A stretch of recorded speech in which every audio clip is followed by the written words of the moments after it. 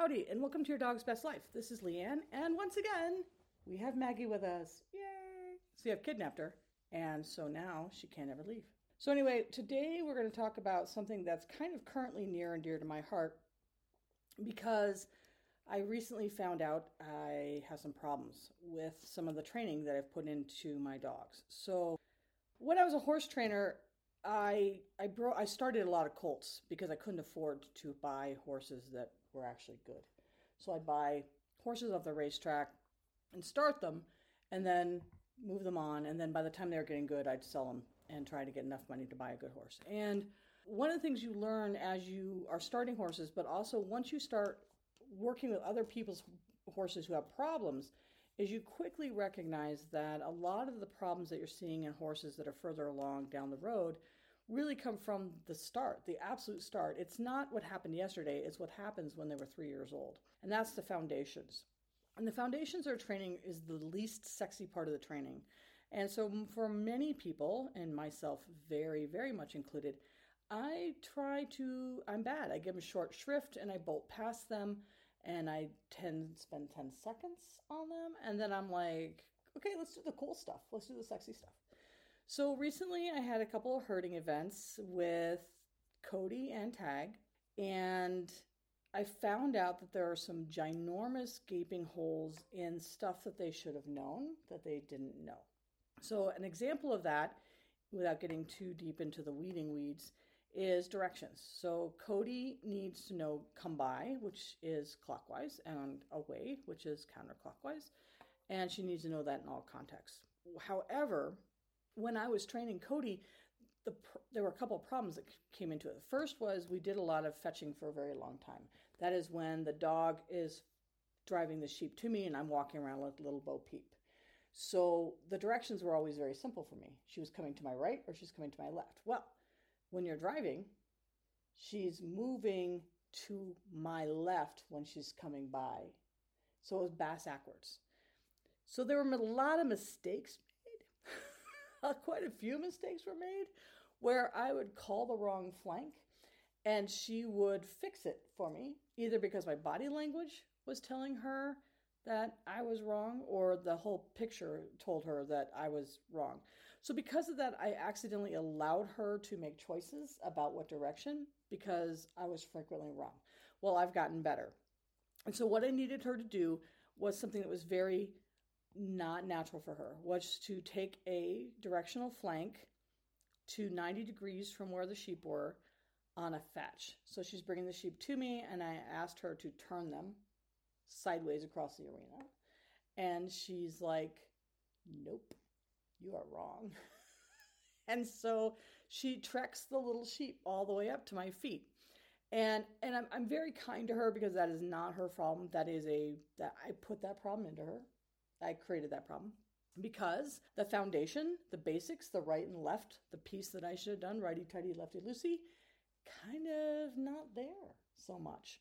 So that got me obsessing. And then recently I had an issue with Tag where apparently the word stay is synonymous with the word lie down.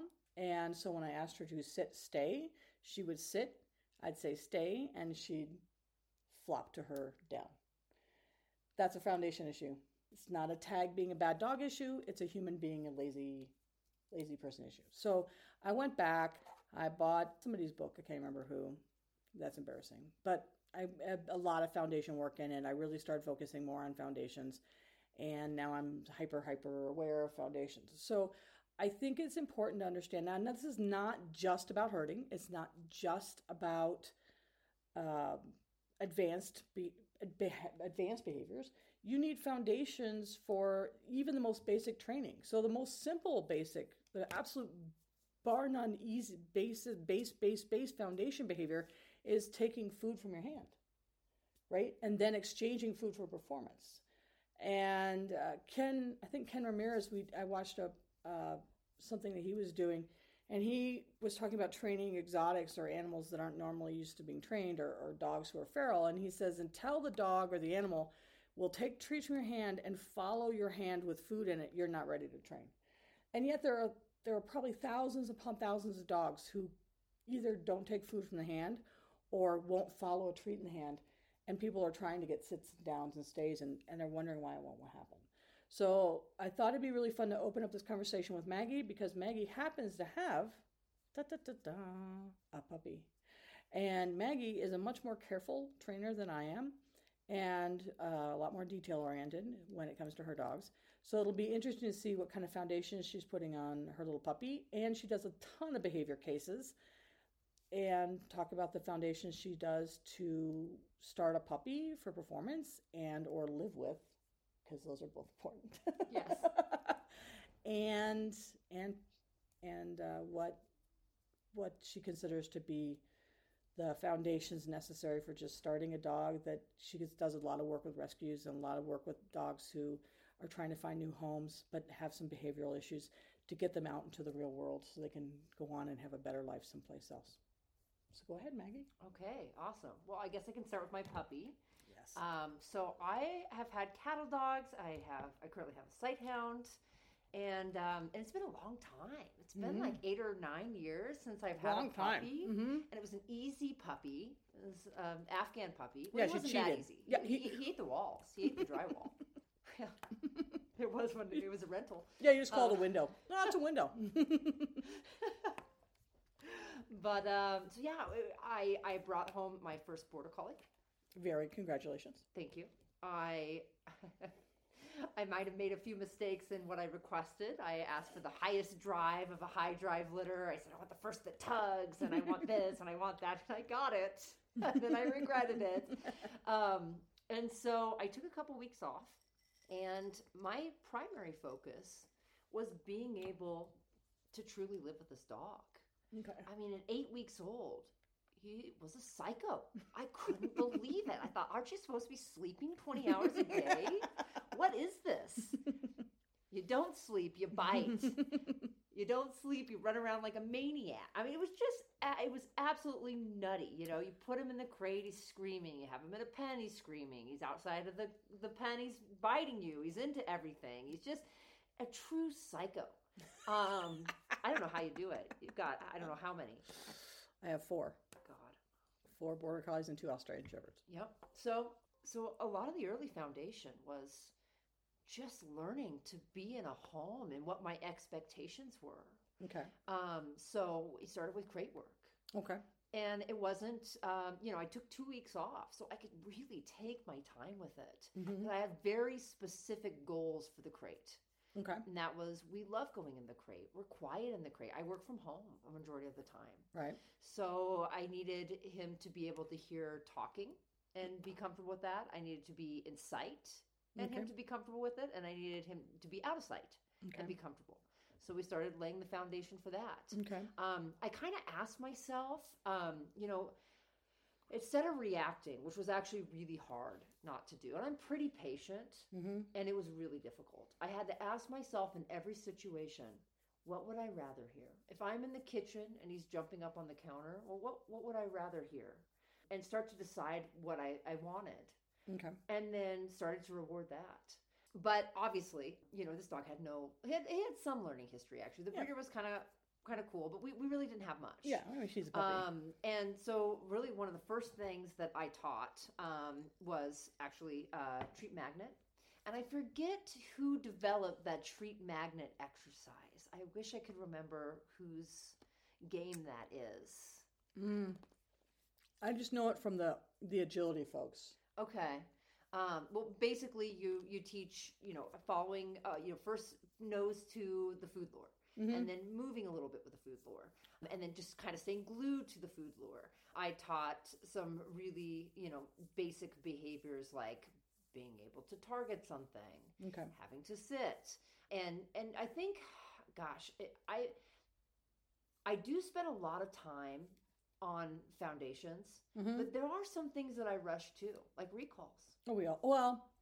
You don't. You actually do a nice solid recall foundation. Well, yeah, and I consider a recall a absolute foundational behavior. Oh, it so recall is what happens from the nanosecond they arrive on my property. Everything is about building saliency into the recall. Yeah. And I tell my students this, I don't formally train a recall ever on my dogs. I don't set up the picture. I don't. I always tell people you can go to YouTube. There are 10,000 ways to train a recall. There's a restrained recall, which is a great way to get a really fast recall. There's paper plate recall. That doesn't work with border collies because they tend to take the plate and think it's a disc, and then they run around with it. Tag illustrated that one for me. And I use what's called a popcorn recall. I don't know who I stole it from, but I did steal it. But there are all these different kinds, but I don't teach any of those to anybody but my students. I don't train with my own dogs. My expectations from my puppies when they arrive is I'm going to walk around all over my property and they're going to follow me. And if they don't follow me, they're going to find out that they're stuck in the middle of nowhere, and it's very worrisome for a puppy. And so they just become very sticky to me. And then I make sure that recalls are very salient I don't call their name ever unless it's going to be really relevant to them. Yeah.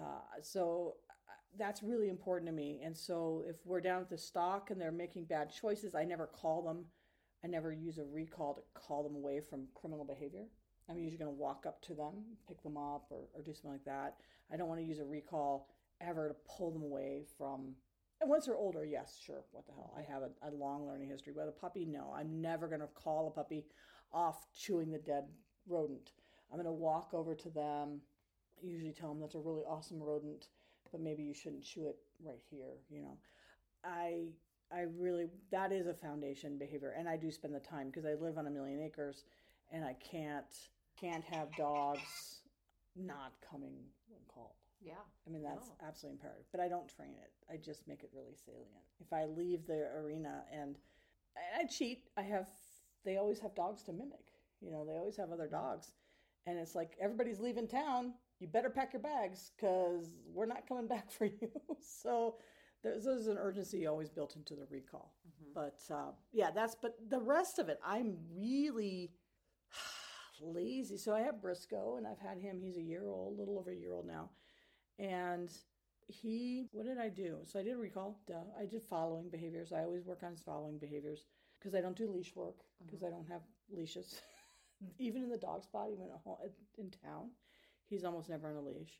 I bet in his whole life, he's maybe walked a mile on a leash. He probably walked most of it yesterday. That was probably the most he's ever walked on a leash. So a lot of it's following behaviors. But I'm being more careful with foundation works with him. So with him, I'm being a lot more careful with him fully understanding that sit is not down is not sit, stand, which is my personal Waterloo, is a stand, and that all those things are very different. So we're doing that on a platform, and we're being very specific. Sit, down, stand. And I'm trying to break away from an over-reliance on hand signals because I'm notoriously sloppy with that. If you take video of me, you'll see me doing all sorts of jigs, and that's not going to work long-term. So, but I am much more cognizant now of the holes, especially in tags, the way I started tag on sheep versus Briscoe. So as an example, every dog is a learning opportunity for the next dog. Every dog is a stepping stone to the next dog. And I started tag 3.5 years ago on stock. And I was still pretty new to it. She was only the third dog of my own that I started. And she, unlike the other two who I started, she came in like a fucking rocket, man. She was like all in. I'm going to eat sheep. She was fast. She was lightning. And all I had as a tool was blocking. I'm like, okay. And so I'm just upping the thing that I'm using to block. And I'm, pretty much using a rake. And she's like blasting through me. And she doesn't respect my personal space. And she's just like a freaking psychopath. And I think because of that early start, there was a lot of conflict and friction built into our relationship when it comes to stock that I've then spent the next 3.5 years fixing. With Briscoe also, he's an Aussie. He came in like a bulldozer, and he was really mouthy, and he was climbing my stock, and he was trying to get ears, which he tore an ear. There was blood everywhere, and he tore a tail, and that's not acceptable behavior ever. I mean, a little bit of gripping is fine, but you don't injure my stock.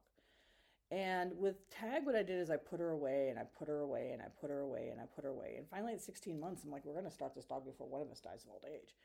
And then we just had a fight over it every time. It's like, stop eating my sheep, stop eating my sheep. And she's bred to the nth degree. So it's not a situation of shitty breeding. It was a situation of shitty handling.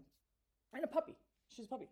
So Briscoe, I kind of sat back and I thought, he was 11 months when I started him. And I thought, why? Why make a fight out of this? Put a muzzle on him. This is so simple. Such a simple answer. And so I did. I popped a muzzle on him so that we only had one thing at a time to train. I trained him how to behave correctly around sheep. He wore the muzzle for maybe a month. And we took it off, and he's beautiful. Yeah. Because now I took all the conflict out of it. Mm-hmm. And I've kept that relationship solid. We did have one coming to Jesus moment, because one of the things I'm also bad with, again, this is a foundation that's hugely problematic for me, is in order to get my dog to stay out, they have to believe I'm the big bad wolf. And I'm like, I'm the big bad wolf. And for whatever reason, they don't believe me. And so it took a lot of convincing with Cody. It took a ton of convincing with Tag. It took, I want to say a year of work with Tag to get her to understand that if I say get out, or my body language says get out, you probably should get out instead of just flipping me the bird and continuing on with your doing. With Briscoe, I saw the same thing happening. I saw the same pattern emerging where he'd start kind of pressing in on me and coming in on me on the stock and kind of leaning in on the inside shoulder. And I'm seeing this whole thing play out where we're going to spend a year futzing around with this thing because I'm being a total candy ass right now. And we did. We had a moment of come to Jesus, and I got after him, and I'm like, you will not do that, and I am mean. And he's like, oh God. But now, so there was a moment of discomfort for him where he's like, oh my God, I made all the choices are bad. He's like, I'm going to just sit here and not move. And I'm like, you can walk. And so we had a couple minutes where he's like, I'm going to die. And then he's like, good. Now he's got it. Now if I just say, that's enough. And he backs right out because he believes in the big bad wolf. But that was hard for me because I don't like being the big bad wolf. It's super hard. But that foundation has to be there. And that's the pieces that are missing in Cody and Tag that cause so much frustration when we're hurting. Well, and it's easy in the pet dog world to do this too, right? Like, let's break it down. So we know sit, down, stand. These are foundation behaviors, right? Right. And we do them on a platform so that they're more controlled, right? The stand, we're not moving forward. Right. That's really important. Let's say if we don't teach it on a platform, or our mechanics are off, like we pull forward too much, and we get two steps. Yeah. And then, that's not really a big deal. And it's easy to go, well, they're a puppy. Well, it's this. Well, it's that. Like my puppy does the lazy puppy sit, where he sits on his side. Now, do I care? Right. And if I were to show obedience, what would the point deduction be for the sloppy sit? Anything? In real obedience, it'd probably be a half point or so. So at who every cares? sit.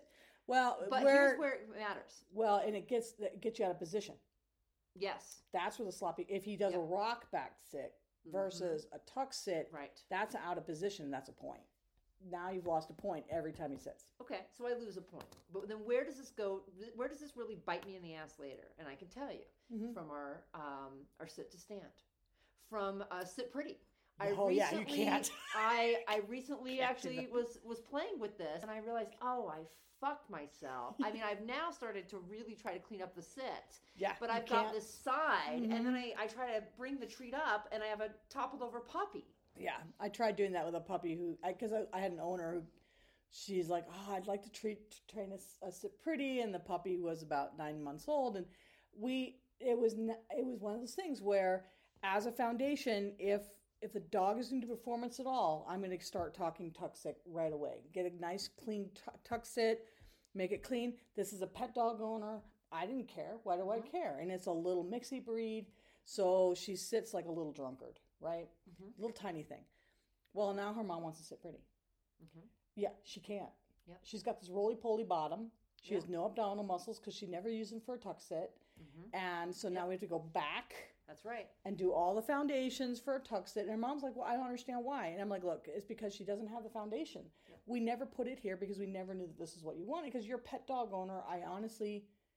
You never brought up that you wanted this. And so I never considered it. It was never on the table. And it's no big deal. I'll just go back as a young dog.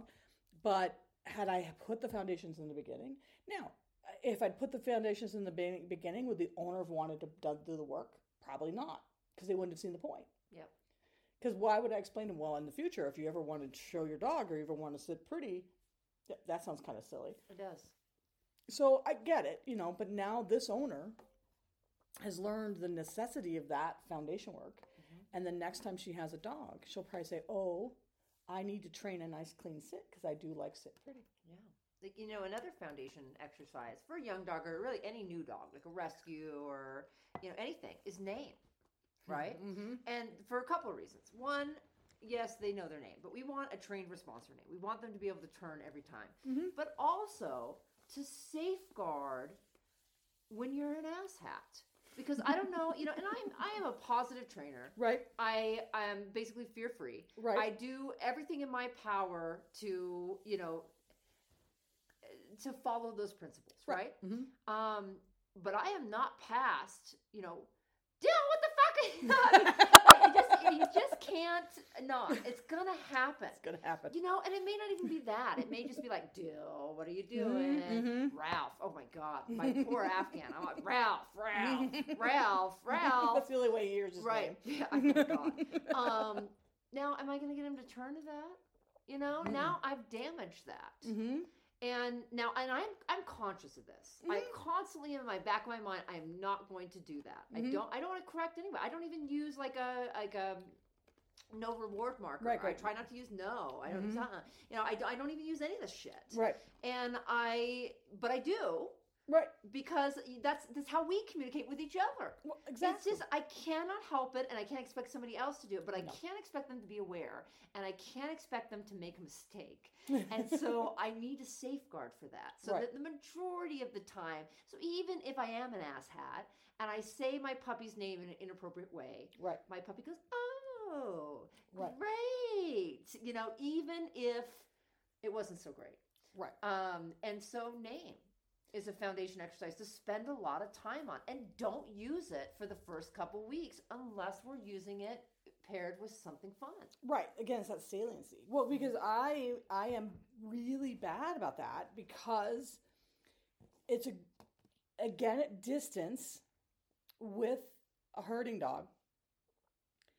If their brain is spinning out of control and they've got a squirrel orgy going on in their brain and they can't think and they're making bad choices, the thing that gets them out of that is their name. But it's not a happy, fluffy, Tag, you're doing such a great job hanging off that sheep's ear. But you're using it as an interrupter. I'm using it to get her bloody attention and tell her to knock her shit off. Right. So it is always going to be a Tag, knock that off. And she knows that. Right. Well, a name is always an interrupter. Whether it's a positive totally, or it's a punishment. Yeah. It's meant to be an interrupter. It gets in her head right away. And so the way I teach names at my house, again, I love talking to you because you actually train this stuff and I just let it happen by background noise because I'm lazy. So the way I train my dog's name is I have all these dogs and I have doorways and I have 2 doorways and they're both indoor doorways. And my rule is, unless you hear your name, you don't cross the threshold. So that's a great way. I have a little dog right now outside calling to us like she's the Hound of the Baskervilles, and I'm dying laughing. Sorry. She looks so pathetic. It's all a lie. She's just going to come in here and bounce off our heads and be an asshole. So anyway, all of my dogs learn their name, because I say their names a lot, and, Fluffy, and I use their name for me is also a recall. Tag, that's her recall. If I said Cody, she'd jump up. If you're in a multi-dog household, you use that to identify. And my dogs are also opportunists, so if they hear anybody's name, they assume that dog is the chosen dog, and they're going to come and get food because they know there's food coming. Yeah, and I'd say the doorway exercise is not a foundation exercise. It would be name, treat, teaching the turn. Mm-hmm. To the name, and then this is the more advanced exercise. Yeah, and I start there. Yep, and you start there because I don't do the training. So I open the door and I body block, and then I say your name, and you get to come in and have food, or you get to go outside and have fun. And I don't think it would be. I think it would be more solid. Oh, of course. Had you started. Oh yeah. No, but I'm not going to. I know. It's okay. Because it's just too much work. But that is. So that is how, and again, I use their name as a recall. Mm-hmm. As I'm walking away and I have the new puppy and the puppy's dithering around and eating cow poop or whatever, distracted and not paying attention to the rest of us leaving, I'm like, Briscoe, puppy pop. And he's like, oh, you're leaving. And then he comes bolting after. So for my dogs, if I yell their names, that is their recall. I don't have a hear or come or any of that. It's just their name or assholes or dogs or they come to all of it. Because any of it could be, usually it's I dropped food on the floor or, you saw Cody. She's just the biggest suck-up mooch on the planet. So anyway, so that I do consider a really important foundation to have a name. But again, for me, that's a recall. Mm-hmm. So. Well, and it can be because, right, they have to check in. Mm-hmm. So if they're 20 feet away, so for me, I just teach a turn.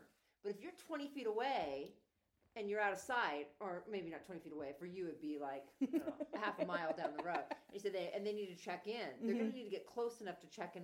Okay, yeah, what's up? Yeah, and my recall outside is very fuzzy. I don't have the fancy it's not a front. It's not even within a hand's breath. Well, that's how most people are. It is a directional change. Yeah, it's a correctional. Yeah.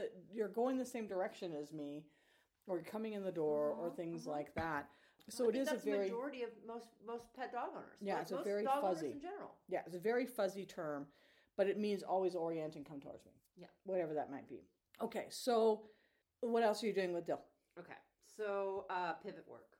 So I have not rushed into heel. I taught a loose leash walk. Okay. That's my loosey-goosey thing. There's, it's kind of whatever. Mm-hmm. I do have some a rule set around it, and I've kind of helped paint a picture for the puppy. Okay. But I want a really nice heel. I want to do canine freestyle. I want it to look beautiful. I want him to be engaged. I want a specific position, and I want him to maintain that position in lateral movement and backward and forward. Okay. So, we're doing a lot of pivots. Yeah, because he's going to have to go, he's going to heel on both sides. Yeah. Yep. And we taught both sides too. Yeah. Okay. Yeah. But he's 5 months old, and I think I've taken a mini step in the heel position. I haven't actually walked in a heel position yet. Yeah, I didn't on Briscoe. I didn't start his. So it's kind of interesting. And we train it every day. You train the heel, the position, but not the step. That's right. Right. So with Briscoe, and again, I rush. But with Briscoe, we didn't really start heel work, I think, until he was 8. We farted around with it. We did some pivot work. We did position up against the wall. Yeah. And a lot of position stuff and maybe a step, but we didn't really start with it until he was probably 8 months old. Now that's different from tag. So when I started tag, I was really concerned because I'd see dogs come out here who had all this obedience on them and they couldn't let go of their owners to herd. And so my fear with tag was, oh my God, if I put all this attention on me behavior onto this puppy, then she's had a year of practicing hyper focused on me, and then when I go to herd, she's not going to let go and herd.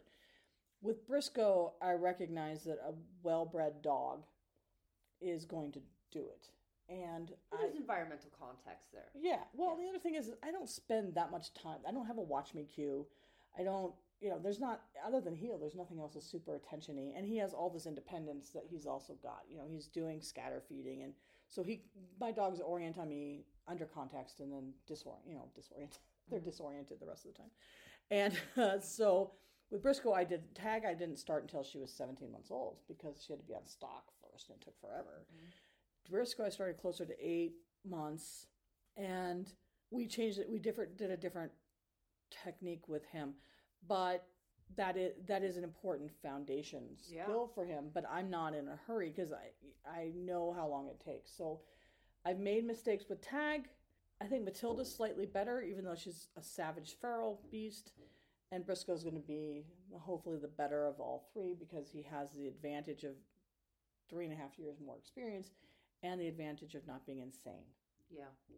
Well, eye contact actually is one of those ones where I didn't used to build it in as a foundation exercise, and now I do. And it's more than just like a watch me. Right. So one of my, I call him my disc guru, Ron Watson. Okay. He says, oh my God, he's hilarious. He says, eye contact is the gateway drug. Okay. So what he does is eye contact is required for anything. Okay. So eye contact can equal action. So you get to make eye contact, now we get to train. Okay. So you're checking in. So, and now I do, I mean, for even my loose leash walk, I reward every single offer check-in inside the house. Every single offer check-in. So I have a question for you on that one. So I kind of do the same thing. Yeah. With student dogs, I think a little more than my dogs. But I stand still. I don't use a cue. You look at me. That's my cue that you're ready to work. That is, I wait for you to, usually I want them to get into heel position and look at me. So I present the picture of, are we going to work? Not sheep, obviously. And I don't expect my herding dogs to break eye contact with sheep, especially freaking border collies.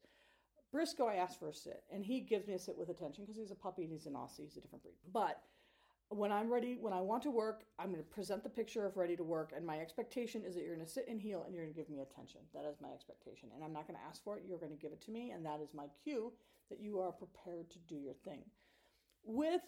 I use the quote-unquote choose to heel method, which I'm going to first use a disclaimer. I don't know who invented it, so I can't give any credit. And I don't know, I didn't learn it from whomever that was. I learned it 15th hand. So what I'm describing, somebody who's an expert would be like, that's not choose to heel. So I'm using it as I've created it as it is. But it's stolen, but it's not probably stolen properly. So anyway, I use a loose version of choose to heel as the way to teach my students, to get my students started on loose leash walking. And my concern with that is, and you can tell me, is I don't want my loose leash walk to turn into a heel. Like, so if every time you pay your puppy on a loose leash walk to look at you, is there the danger that you're going to have a de facto heel on a walk? No, you're going to have lots of check-ins. So that's what we don't even teach in the shelter environment. Okay. We don't teach a walk. We don't teach a heel because you can't. Right. They're too stressed. No, they're too freaked out. It's too much pressure. Yeah. I mean, why would you ever do that? Yeah. And we just treat every single turn. Okay. Yeah, they're out in front. They're doing whatever they turn. And so position doesn't matter. It's the eyes. It's just eyes. And it's the same thing for around the house. Okay. Now, what you do run into is a dog who's always working. Well, and that's a bigger thing for the border collies especially. Yes. Yeah. It's not going to be a big deal for a pet dog owner. Right. But you need some kind of release. Yeah. Okay. That means you're, off the hook. You're off the hook. Yeah, a release like that'll do or whatever. Some kind of dismissal. Okay. Yeah. Okay, cool. But I would think that those are very limited situations. Yeah, and those are breed specific. If you own a Malinois, you bloody better know that before you get in, that you need an off switch. Yeah. So, but otherwise, eye contact before everything. Well, and speaking of off switches, that might be a relevant thing to start with certain breeds. Yeah. Certain types of dogs. One of the foundations is to learn to do nothing. Yeah, that was the primary, rewarding good behavior and teaching an off switch. Yeah. Is really just, teaching calm behavior is really tough. And we're getting there. It's much, much better. But yeah, laying that foundation is so important. And I don't think I would be alive today 3 months into this process with my 5-month-old puppy had I not started that. Yeah. I can't imagine what he would be like. He was such a terror. Yeah. And he's so much better now. No, and he's fantastic. So much easier he's super to live fun. with. Yeah. He's so much fun. Yeah. And honestly, I think the first couple of weeks it wasn't so bad. I was like on this puppy high. And then that went away. And I thought, what have I done? And I love to train. I mean, you know that. I'll train anything. Yeah, I'll clearly. train chickens. I like to train rats. I just love to train. Mm-hmm. And I was getting to a point where I didn't like to train him. Really? And he's only months old. Yeah. And you're like, it was not and you're fun. looking down the barrel of 15 years of this puppy. Yeah. It was just like, this is chaotic. He'd get so over aroused that he'd just start biting. Mm-hmm. And it's not just like a puppy biting. It's like punctures and rips It skin. was frustration biting. Yeah, frustration. Yeah, absolutely. It was frustration. And you couldn't do, and that was one of the things we taught too, is dealing with that, processing that, teaching coping mechanisms and strategies to deal with frustration. Right. So that was a foundation behavior. Yeah, and I think that has to be a foundation behavior for a lot of these dogs. Some, just like humans. Some humans, it's great. The best way to find out kind of where your frustration is, I always tell people, I love this because frustration is such a powerful emotion and people, I think, underestimate its power. But the example I always use is first, according to is it Jack Panksepp, the guy who did the 7 Blue Ribbon Emotions, Panksepp, Jack, I think. According to him, frustration is on the rage continuum.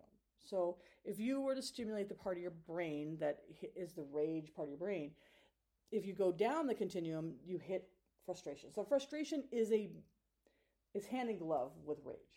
And the way I always describe it to my students is, imagine you're in traffic and you are stuck behind a car who's going 20 miles below speed limit. And you're in a rush. You have to get home. You have to get home, or you have to go to work, and you're late, and you're late, and you're late, and you hate being late. And the guy in front of you and you're stuck in traffic. You can't get around this person. They're going 20 miles below the speed limit. Their left turn signal's on. Their bumper stickers don't align with yours politically. Imagine that feeling, right? You're thinking honestly. You're like, murder really shouldn't be illegal. Right? I mean, you're insane. You are batshit crazy, and you are a thinking animal that could theoretically conceptualize. Well, I'm angry at this guy because he has the wrong bumper stickers and because he goes the speed limit and I'm not. I mean, so if you can think of the frustration and how that builds to rage, I mean, there's a reason we have road rage. Think of how that must feel, and we see it in little kids all the time when they're throwing temper tantrums. That's all frustration. They can't communicate. They're frustrated. They're upset. They're tired. And building that inoculation into different dogs. And we know that humans, you have a continuum. You have people. I have a very, unless I'm opening one of those clamshell packages, those plastic demonic packages that take an axe and a blowtorch to get into, unless it's that particular situation, my frustration is pretty low. I'm cool being stuck in traffic. I'm fine being stuck in slow lines. But there are people, the person behind me is like, that's a person who's not really been inoculated against frustration. It's like, dude, you're in the same fucking line. Yeah. That emotion that you're feeling isn't going to get better. Yeah. But don't tell a person like that, dude, relax. I tell it to my husband, it doesn't work. So teaching an animal, whether that animal be 2-legged or 4, how to cope with frustration, and as part of that, to deal with kind of deceleration and relaxation, because all those are part and parcel of the thing. It's all the same picture. Yeah, and this isn't just for working breeds. No. Think about how many dogs are frustrated greeters. Yes, golden retrievers, happy, doofy golden retrievers. That goofy, doofy pit bull who's met every person and now is like derpy and wants to do the thing. Dogs who are being denied very basic, foundational, body things that would express their instincts. The livestock guardian dog who can't do the thing, so he barks all night long. So I think we should spend a little bit of time maybe kind of talking about how you worked with building calm, building deceleration, and building frustration inoculation. Because I think people like to throw those terms out. I mean, if you listen to podcasts, they're like, oh yeah, I did this, but no one freaking tells you what it looks like. Yeah. They're like, oh, well, just do a relaxation protocol. Well, thank you, Mr. Doesn't help at all. What does that look like? That's going to look different for every dog and every household too. Yeah. So it kind of goes back to, okay, what do I want in this situation? Right. So that's our first thing. Right. Is asking ourselves that. Mm-hmm. And then coming up with the training plan for it.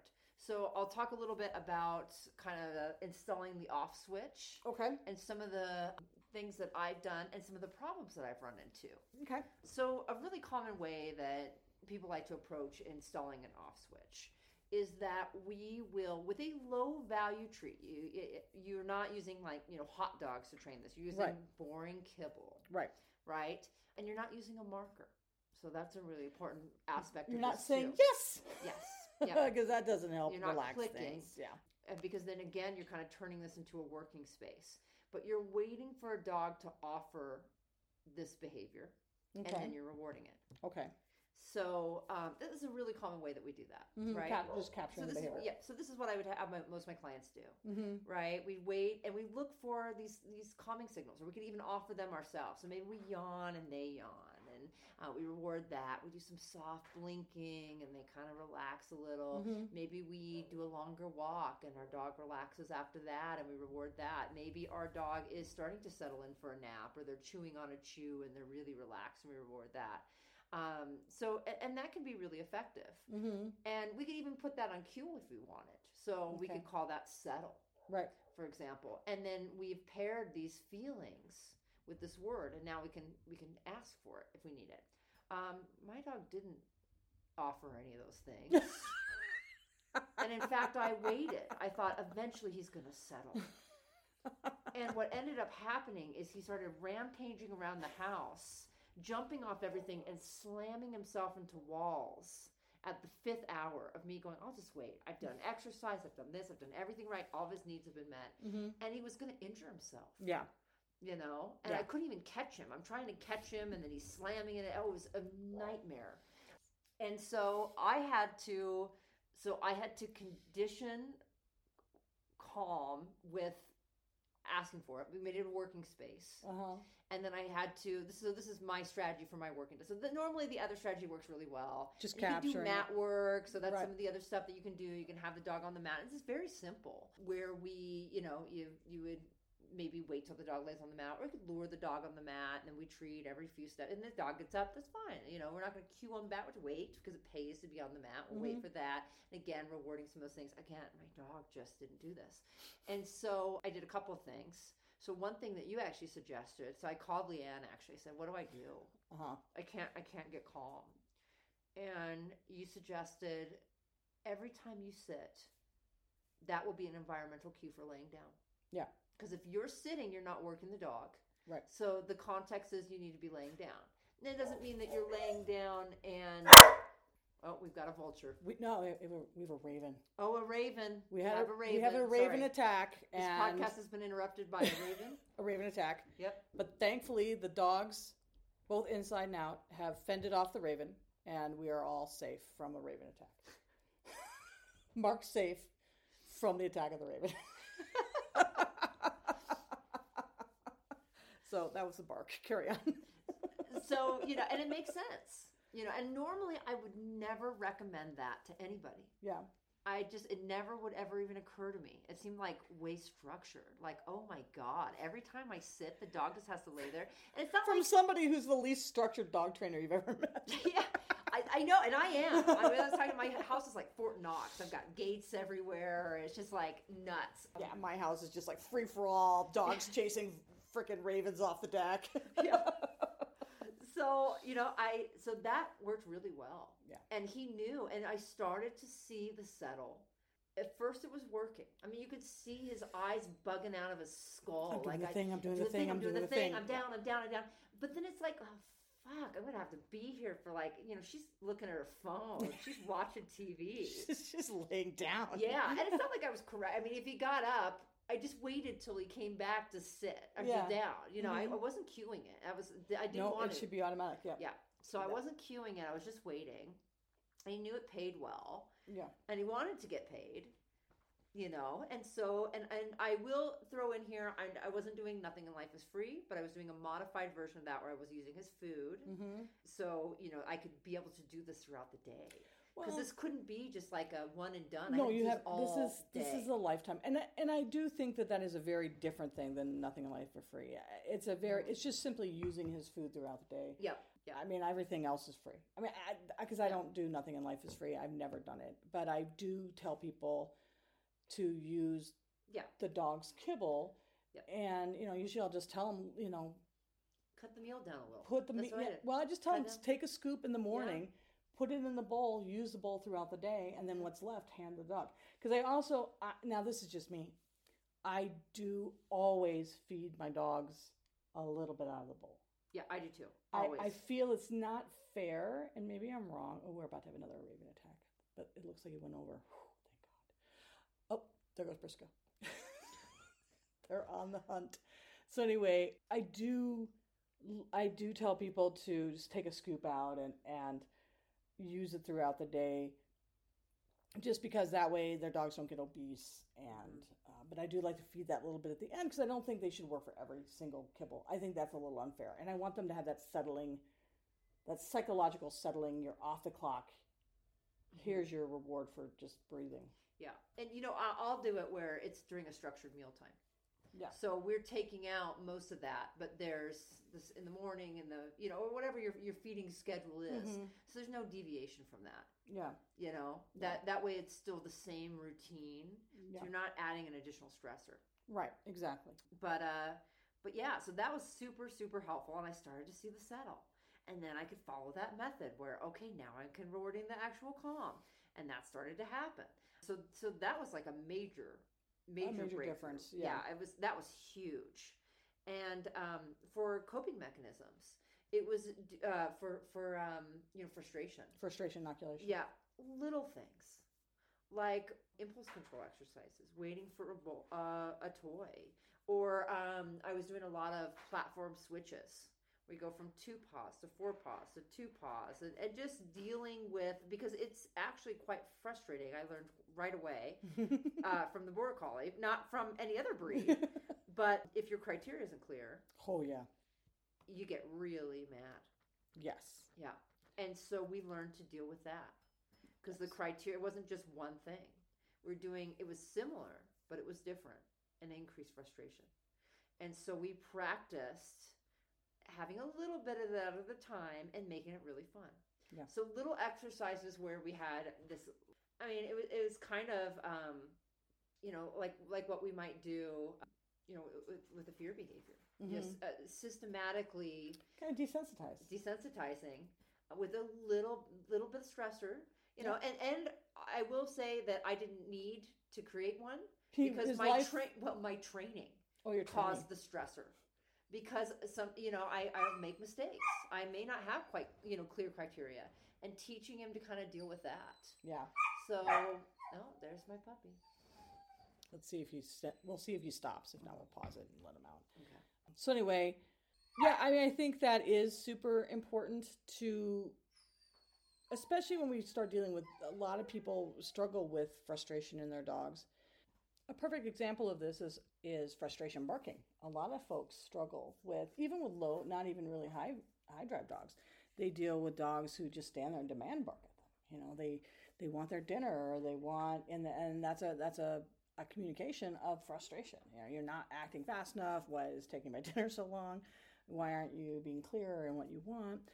Obviously, the other thing that frustration feeds into is arousal issues. A lot of these dogs, if they arouse up, if they're frustrated, they seem like they're manic and crazed. And then the more that causes more frustration on the owner's part, and they get more upset and freaked out. And then it just spirals out of control until the dog and the owner are both these like freaking frazzled messes, and they both look batshit crazy. So that, I think, training things that help with that frustration, it can be really, really powerful. The other thing, so I'm doing a foundations class right now, which is exactly why I'm doing this, because, like I said, I had some issues with Tag and Cody. But for those of all, for all of you who don't do herding dogs, I don't know anybody who doesn't do herding dogs, but let's assume that somehow people don't herd with their dogs. The other thing I'm really seeing in a different sport, which is Schutzhund, but it feeds into everything else in life, is the inability of a dog to release themselves from the reward to continue to work for the human. So whether the reward on like the Schutzhund field is the decoy in the bite suit, right? And the dog being able to break away from that, because that's an awesome, awesome reward, sitting out there being super awesome, and still work for the person on the other end of the leash, or off leash is usually the case. Or the dog who's walking down the street and sees a squirrel. It's the same picture for the dog, with a little bit of a tweak, and we'll talk about that in a second. So my big go-to for that now, this is a new thing I've added to my training that I just feel I'm thinking of Matilda in this situation. Matilda really struggles with breaking away from the object of her desires to a different object of my desire, the thing I want to give her. She struggles with that. And as we get deeper into bite work and protection work, she's going to get worse as the value raises for the guy in the suit. And because I'm not going to be a big tool user, I'm not going to go and grab a prong collar and e-collar to break her away. I need another skill set.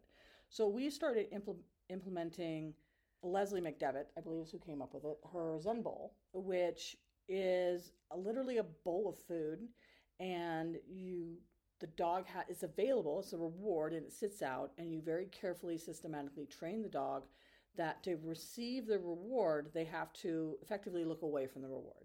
It's the same thing as, it's kind of like It's Your Choice by Susan Garrett, only instead of your hands, it's a bowl. And we're doing it with a toy. So right now we're starting off with a very simple criteria, which is, can I put the toy on the floor and you not maul it?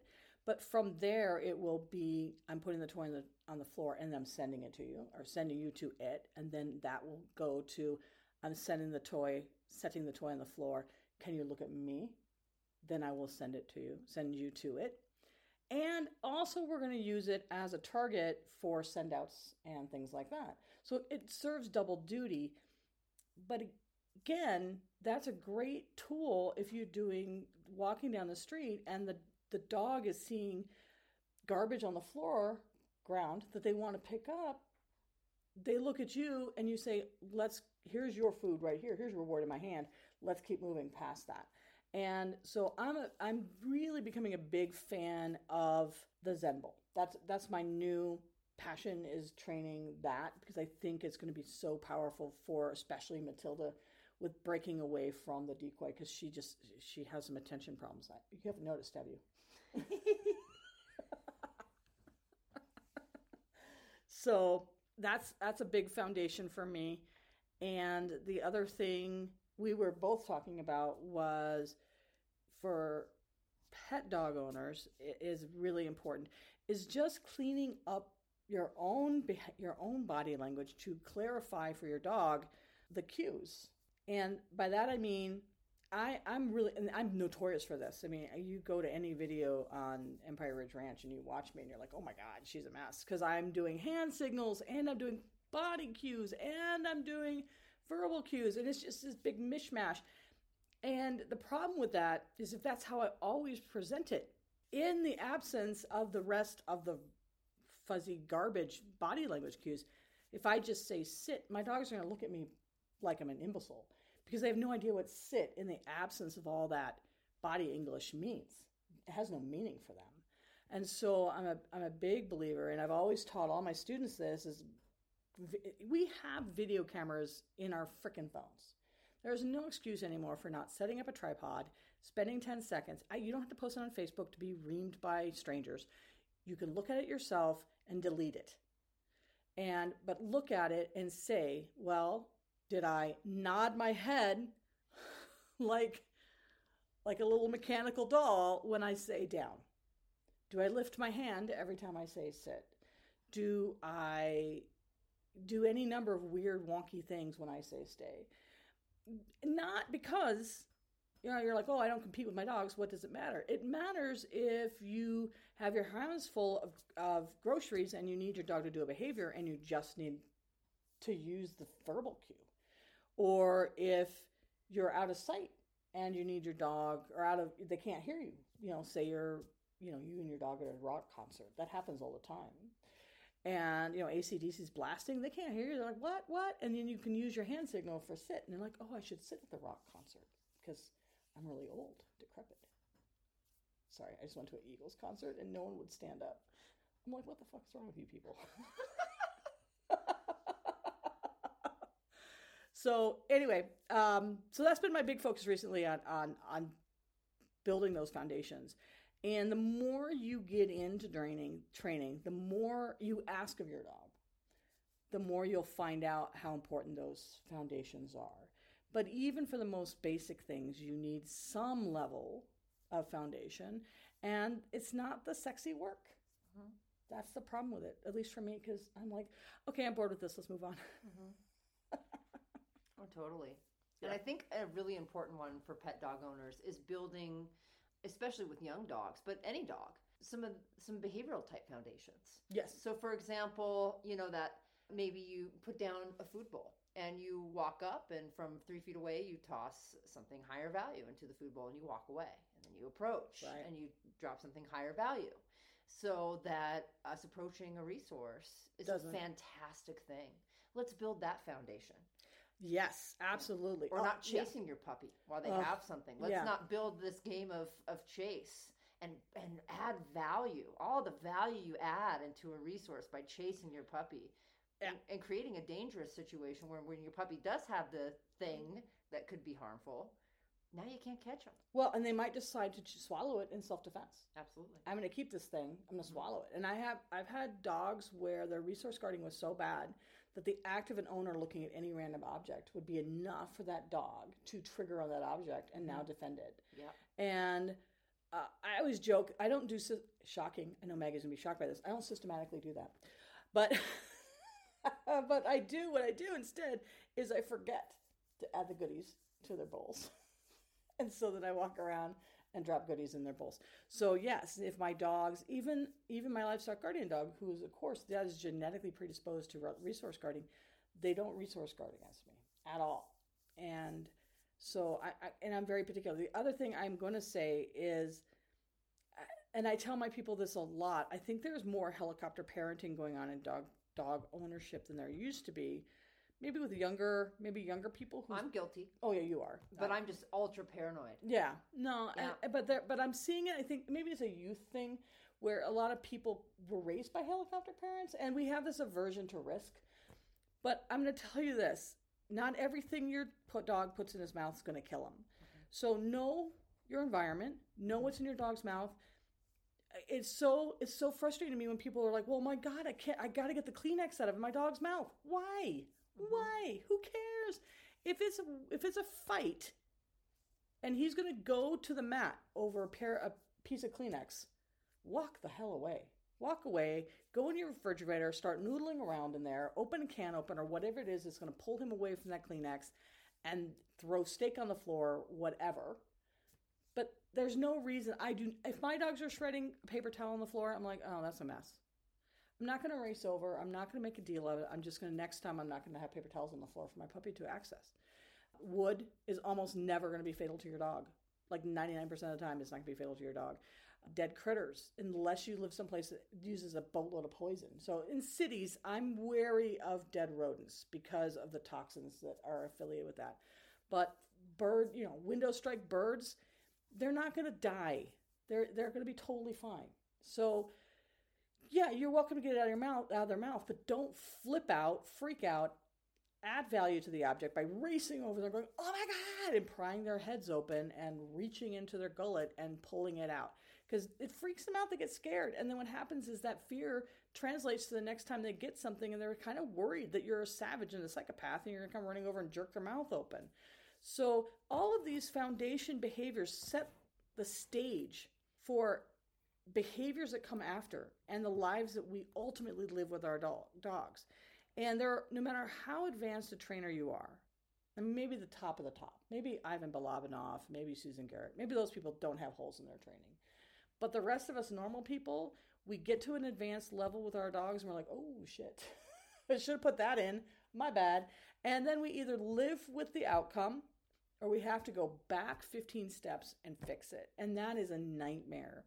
So kind of know the pieces that you need to have. And again, part of this comes with just living with your dogs. But this is also where trainers are kind of handy to have around is we're going to kind of recognize what some of those things are. But anyway, that's kind of my take on foundations. They're very, very important. They're very, very boring. Make them as fun as you can. There are great ways to make them fun. I love working, like as an example, working the Zen Bowl with a toy is so much fun. Once they get it, it's a super sexy behavior because the dog's healing and it's all beautiful and you're like, get it, and they like fly out to get the thing, and it's really lovely looking training. But the work in the middle is work. So that's the painful part at the beginning. But I think it's way more necessary than I think a lot of us lazy trainers like myself put into it. Anything you need to add? No, love it. Awesome possum. Yeah, so important. Okie dokie. We unfortunately are letting Maggie leave. She's going to run back to Reno without us. It's really selfish of her, but we're hoping we're going to get her back, at least on the phone. And if you like this podcast, please like, share, rate, review, and check us out on Facebook, Your Dog's Best Life on Facebook. We try to post videos and whatnot on there. We're not always good at it, but if we have more eyes, we'd be more excited about it. Have a good one and happy training. Thank you.